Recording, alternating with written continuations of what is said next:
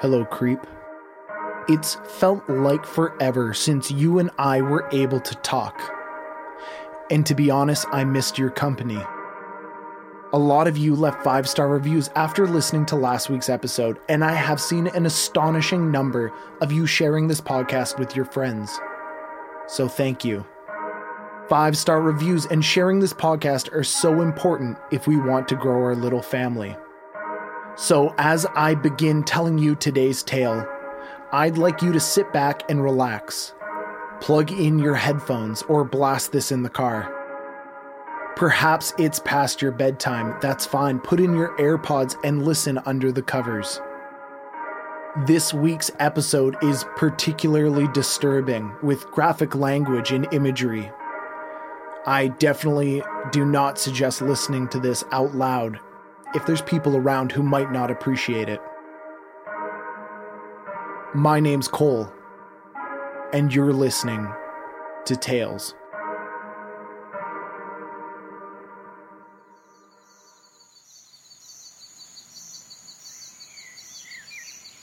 You walk into the woods. What do you hear? Frogs and crickets are singing, but you don't see them. They are just a part of the forest as an abstract. An idea. The leaves and twigs under your feet punctuating your journey, every step a collection of small destruction under your heels. You never know what you'll get when you walk into the woods, adventure or absolute horror.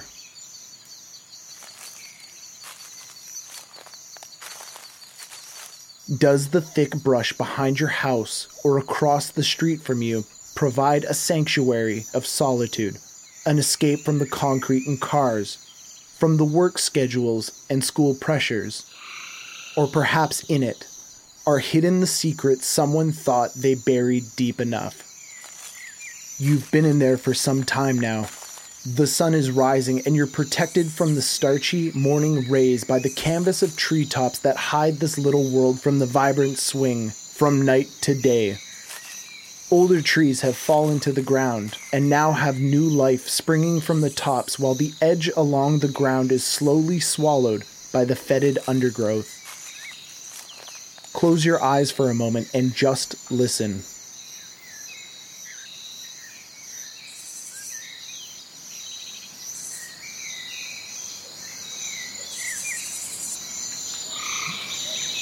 Open your eyes. What do you expect to see?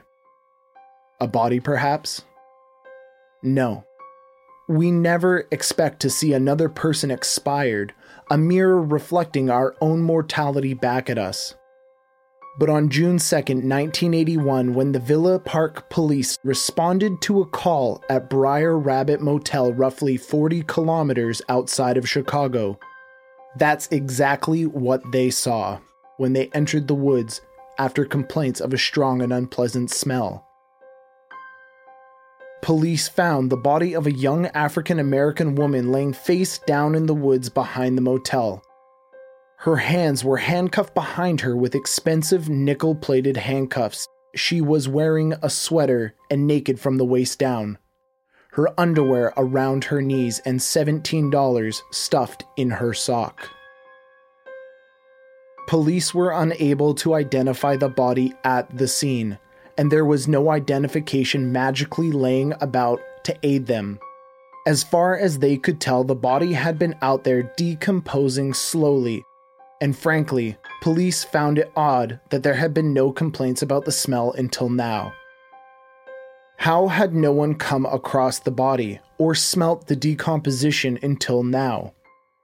As they rolled the body over, they saw the answer to their unspoken question. Normally, when a person becomes deceased, bugs enter the body through an orifice, like the mouth, but in this case, there were stab wounds through which the bugs entered. Not only were there stab wounds, but she was also the victim of an amateur mastectomy. In other words, her left breast had been removed. The deputy coroner at the scene pointed this out and making note that it was likely the body hadn't been out there as long as originally thought on first sight. With one question answered, now police were left wondering, why had someone removed her breast? Was it a deviance like paraphilia, or a symbolic gesture against her femininity? And finally, like many sick and depraved, bloodthirsty killers before, had the assailant taken her breast purely as a memento? They knew it was a young woman, but the decomposition made her unrecognizable. So police sent the dental records off and prepared to perform an autopsy on the body. During the autopsy, it became quickly apparent that the assumption made by the deputy coroner that she hadn't been dead as long as the state of the body at the scene had suggested was right, and her time of death was estimated to be 3 days before police had found the body. Then the dental records came back with the match. The body found behind Briar Rabbit Motel hidden in the woods was 26-year-old Linda Sutton. Investigators now had a starting point to work from. Armed with the name, Villa Park Police approached Chicago PD to see if they could gather more information or evidence surrounding this girl and the tragic circumstance that led to her brutal murder. In the call to Chicago PD, investigators explained the crime scene. They explained the state they had found her body. And they went back to that $17 stuffed in her sock. I'm not a police officer, and it's likely that you aren't either. So to us, $17 stuffed in a sock seems quirky or weird. Maybe paranoid if we're feeling a little dramatic. But to investigators, this was a red flag. That Linda Sutton was possibly a prostitute, and Chicago PD agreed that it sounded like she was probably a working girl from the city. Both the Villa Park Police Department and Chicago PD began the investigation into Linda Sutton. They canvassed notorious corners and streets.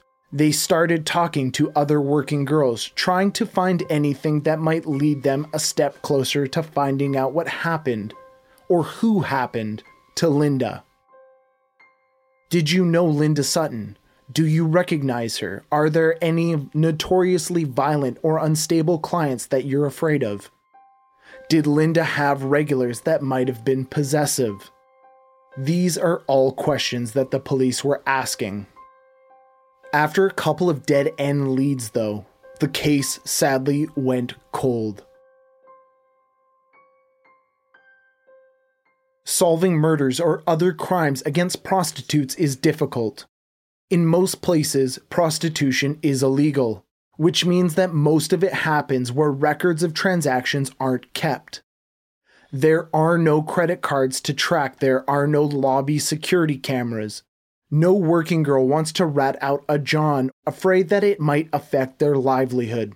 Not to mention, they would self-incriminate or not be taken seriously, as it becomes a he said versus she said situation. So often, crimes of rape and violence go unreported and unpunished. And when working girls do go missing, they're oftentimes not reported missing. Their coworkers might think they transitioned out of the lifestyle and profession, or their family thinks the inverse. And to compound the issue, many of these women don't have close family or friends, and that lack of a support system has led them into this lifestyle. We aren't talking about escorts, we aren't talking about college students trying to make a little money on the side as a sugar baby. And I don't condemn these women, or in some cases men. I just want you to think for a second. Had your parents been less present in your life? Had you found yourself without friends to turn to? Do you think you could have ended up in a similar circumstance? Had you been a victim of trauma or forgotten by society, penniless with little education, or in some instances unable to find a job, don't you think it's plausible that you could have ended up outside the bounds of what we would consider society? Don't tell yourself no. Don't think to yourself this is an impossibility. Either myself or you, my friend, could have ended up in their shoes, had life played out a different way. We shouldn't judge these women unless you or I are willing to judge ourselves. A year passed and the case of Linda's murder now cold. No leads, no persons of interest, and Chicago had moved on. The news cycle forgot the name Linda Sutton. People slept a little easier at night. A woman killer was on the loose. They'd only killed a prostitute, right? What do you expect when you get into a stranger's car for sex? Then a woman named Lori Borowski was abducted outside her work. And Lori wasn't a prostitute. She hadn't voluntarily gotten in anyone's car. Shortly after 9 a.m. on May 15th, 1982, police received a call that a young woman named Lori had been abducted outside the real estate office where she worked. Her co-workers had arrived around 9 a.m. to find the doors locked, which was strange as they all knew Lori was to be there before them to unlock the doors and turn on the lights. They were annoyed and not uneasy at first, until one of her co-workers noticed keys and cosmetics scattered and spilt on the ground in the parking lot in front of the office. And there were Lori's shoes, sitting there on the ground, as if she had been ripped so quickly from reality that they were left stuck in time, an imprint of where she once stood. And that's when police were called. Lori's parents had also been notified as it became clear that Lori had in fact been abducted, and police began investigating immediately, as well as Lori's parents, who began searching frantically, starting with her apartment, trying to make sense of the fact that their daughter was now missing. They began passing out flyers with her photo on them to anyone who would stop to talk in the area, and even tossed them into the hands of people who seemed to be in too much of a rush or too self-important to extend their empathy to Lori's grieving parents. They were also trying to talk to everyone Lori knew, hoping that someone might know something. And throughout their search for their daughter, Lori's mother carried a white sheet in her purse, anticipating the worst. At least her mother would be able to cover her daughter's body if they found her, and give her some dignity and privacy. Police started to pursue other means of investigation, going so far as to start hypnotizing several people who were in the area and might have seen something, hoping to help them recall details of that day.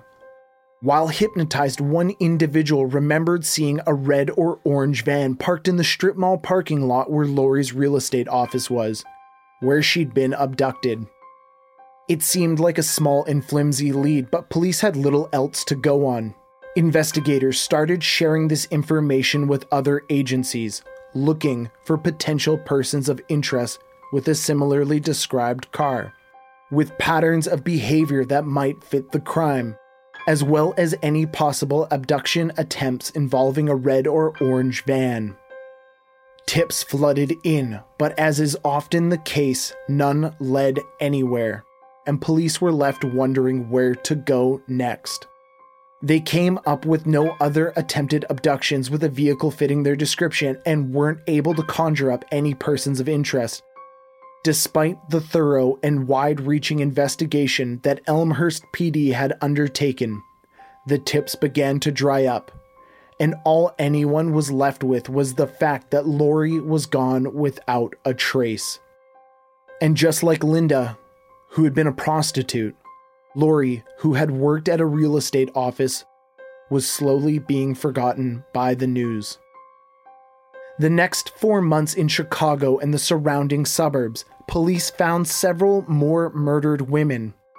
In each instance, their belongings left behind and their bodies were violated and mutilated in horrifically vivid and increasingly disturbing ways. Some victims were hacked with an axe, some with faces beaten in. But all of the women had their breasts slashed in a sick and disturbing DIY surgical fashion. To add to the horror of these acts, it appeared most weren't performed post-mortem. Their breasts had been removed, while they were alive.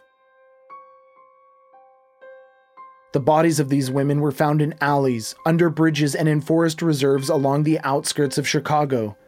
And this, in addition to Linda, had been found 40 kilometers away in Villa Park, and Lori, who had been abducted in Elmhurst, who hadn't yet been found at all. It was becoming more and more painfully obvious that it didn't matter what your bias or preconceived notions about sex workers was.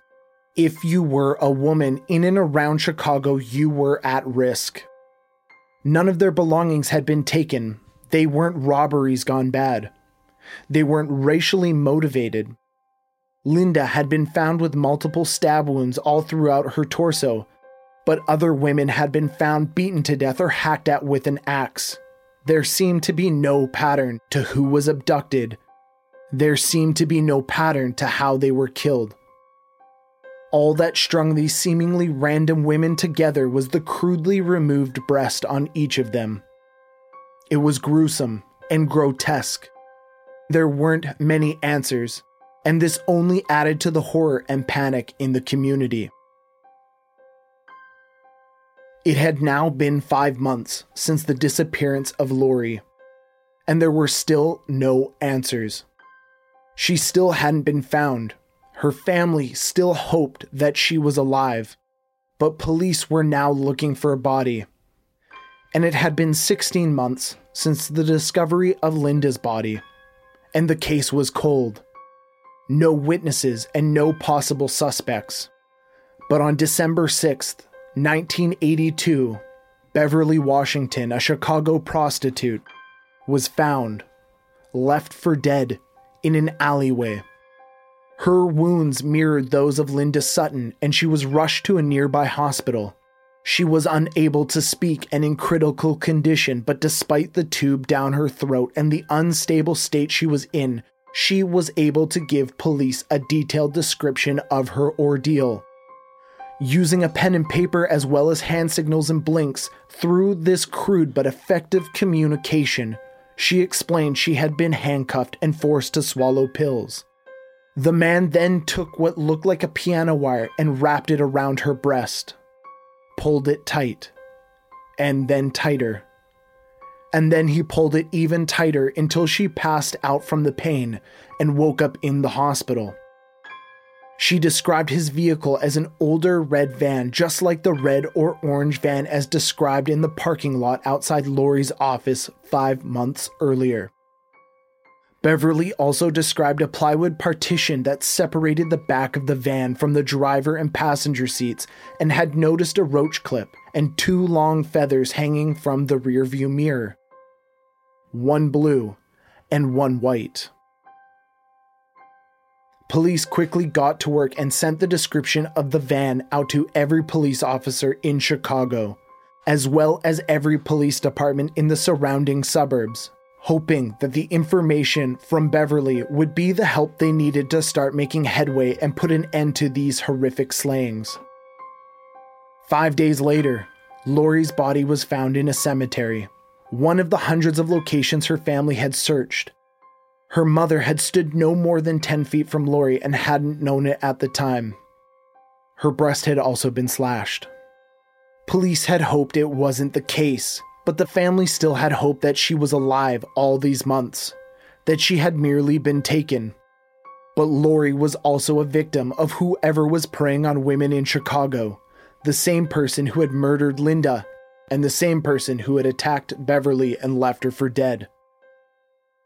They say things happen in threes. Deaths in the family happen in threes. Good luck happens in threes. Bad luck happens in threes.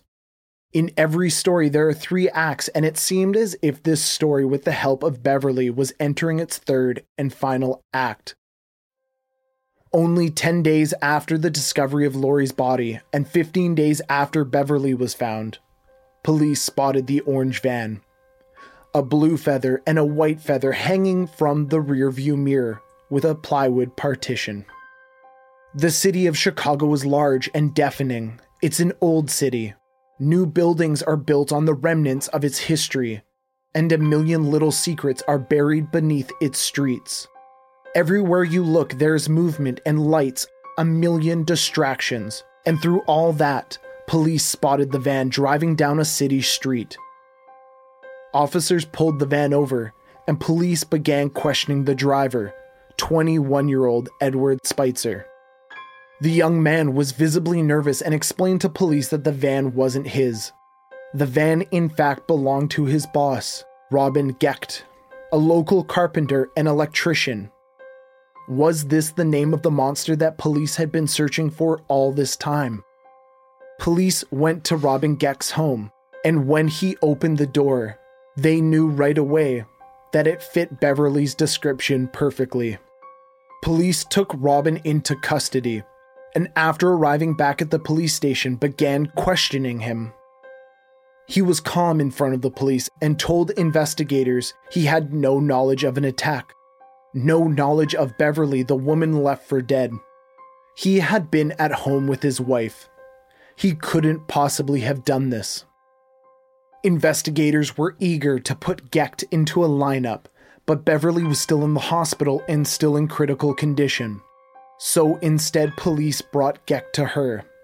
They brought an entire lineup to the hospital, with Gecht in amongst the other men. Beverly, without hesitation, terrified and shaking, pointed directly at Gecht. Robin Gecht was booked on several charges, including aggravated battery and deviant sexual assault, but he posted bond and made himself scarce. A few days later, another prostitute came forward. She too had been assaulted by Gecht. Police issued a warrant for his arrest, putting him in jail with no bail this time. But something wasn't sitting well with investigators. There were multiple methods of attack. So many different victim types. Did Gecht have an accomplice? Maybe they had written Edward Spitzer off too quickly. When he had been pulled over, he was nervous beyond reason, jumping at every sound, panicking almost. If Robin was the killer, they were now sure Edward Spitzer had played some part. Police started a series of interviews with Edward, each becoming progressively more intense than the last, slowly breaking Edward's walls down. Investigators wanted him to put the nail in Robin's coffin, and they wanted Edward off the streets if, in fact, he had been involved. But what lurked in those shadows was more sinister than investigators had anticipated. Spitzer began giving police details about the murders. He told investigators that as part of a ritual, Gecht and himself had picked the girls up, stabbed them, and Gecht had removed the breast. Robin Gecht would then have sex with the wound. The breasts were then used in a ceremony. They would go into Robin Gecht's attic. They would then kneel around a makeshift altar chanting. They would masturbate into the severed breast, cut it into pieces, and eat it. Edward Spitzer confessed to the murder of 7 women, including Linda Sutton and Lori Borowski. But along with his confession, he added yet another element of the story police had no idea they were missing. 19-year-old Andrew Kokoralis, who when questioned then implicated himself in 18 individual murders. Andrew also confirmed that Edward, Robin, and himself all had intercourse with the stab wounds. Police looking to find more information about this new Andrew interviewed his brother Thomas, who then also implicated himself in the murders. According to Thomas, Edward, Robin, Andrew, and himself had murdered Lori Borowski. This started with one victim, and assumably one murderer. Now the floodgates were open. What police thought would be one man became 2, and then 3, and now 4. According to Andrew, up to possibly 18 women, not just the one victim.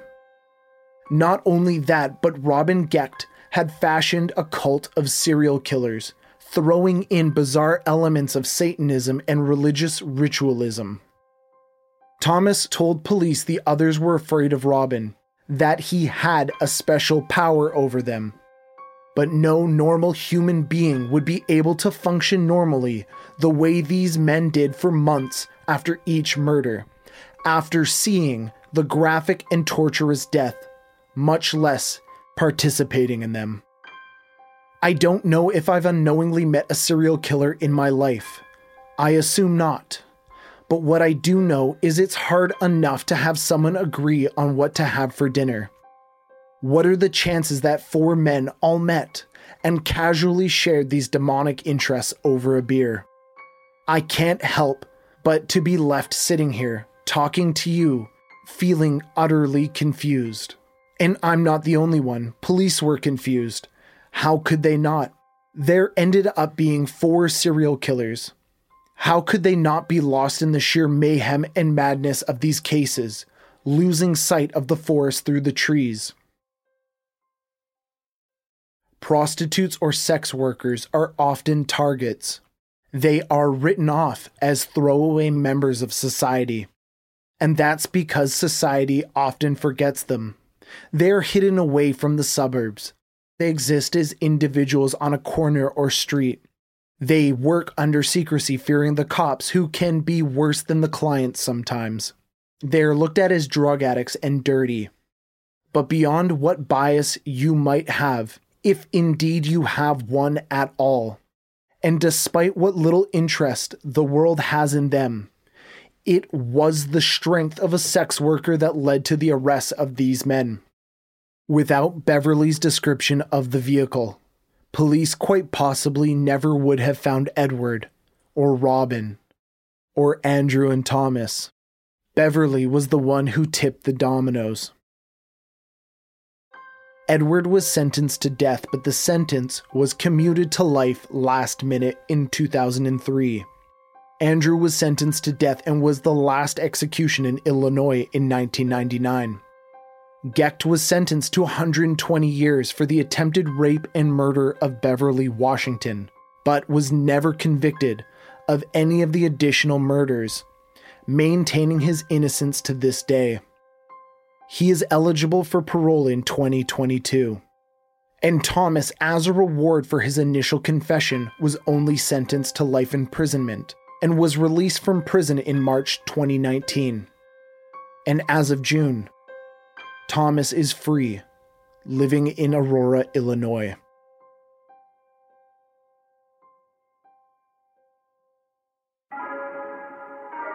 Hey, creep. If you enjoyed this podcast, please subscribe and leave a 5-star review on Apple Podcasts or wherever you listen to podcasts. For each 5-star review, I get one step closer to moving out of my mother's basement. Tales by Cole is a weekly podcast and is released every Tuesday. If you don't want to miss a single episode, make sure to subscribe. If you'd like to follow along on social media, you can follow me on Twitter at Tales by Cole and Instagram at Told by Cole. This episode was written and narrated by me, Cole Weavers, and sound engineering and editing by Matt Black. And with that, I bid you adieu. Be safe, take care of one another, and don't forget to lock the door.